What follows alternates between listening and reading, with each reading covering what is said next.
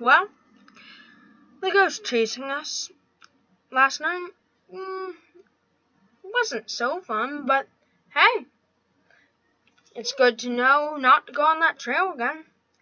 And on the way, we found a museum that the camp has of dead ghosts.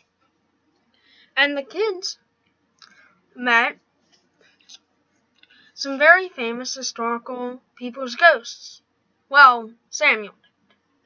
Jessica kept texting her Valley girlfriend. But hey, we all have our different preferences.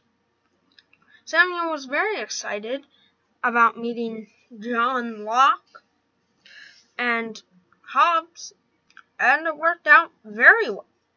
I don't see why Elizabeth keeps wanting to leave the camp. It's such a nice place.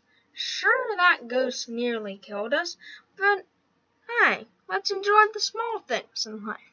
And also, the Cabin Gods Who Are Not Snobs came out with a new album.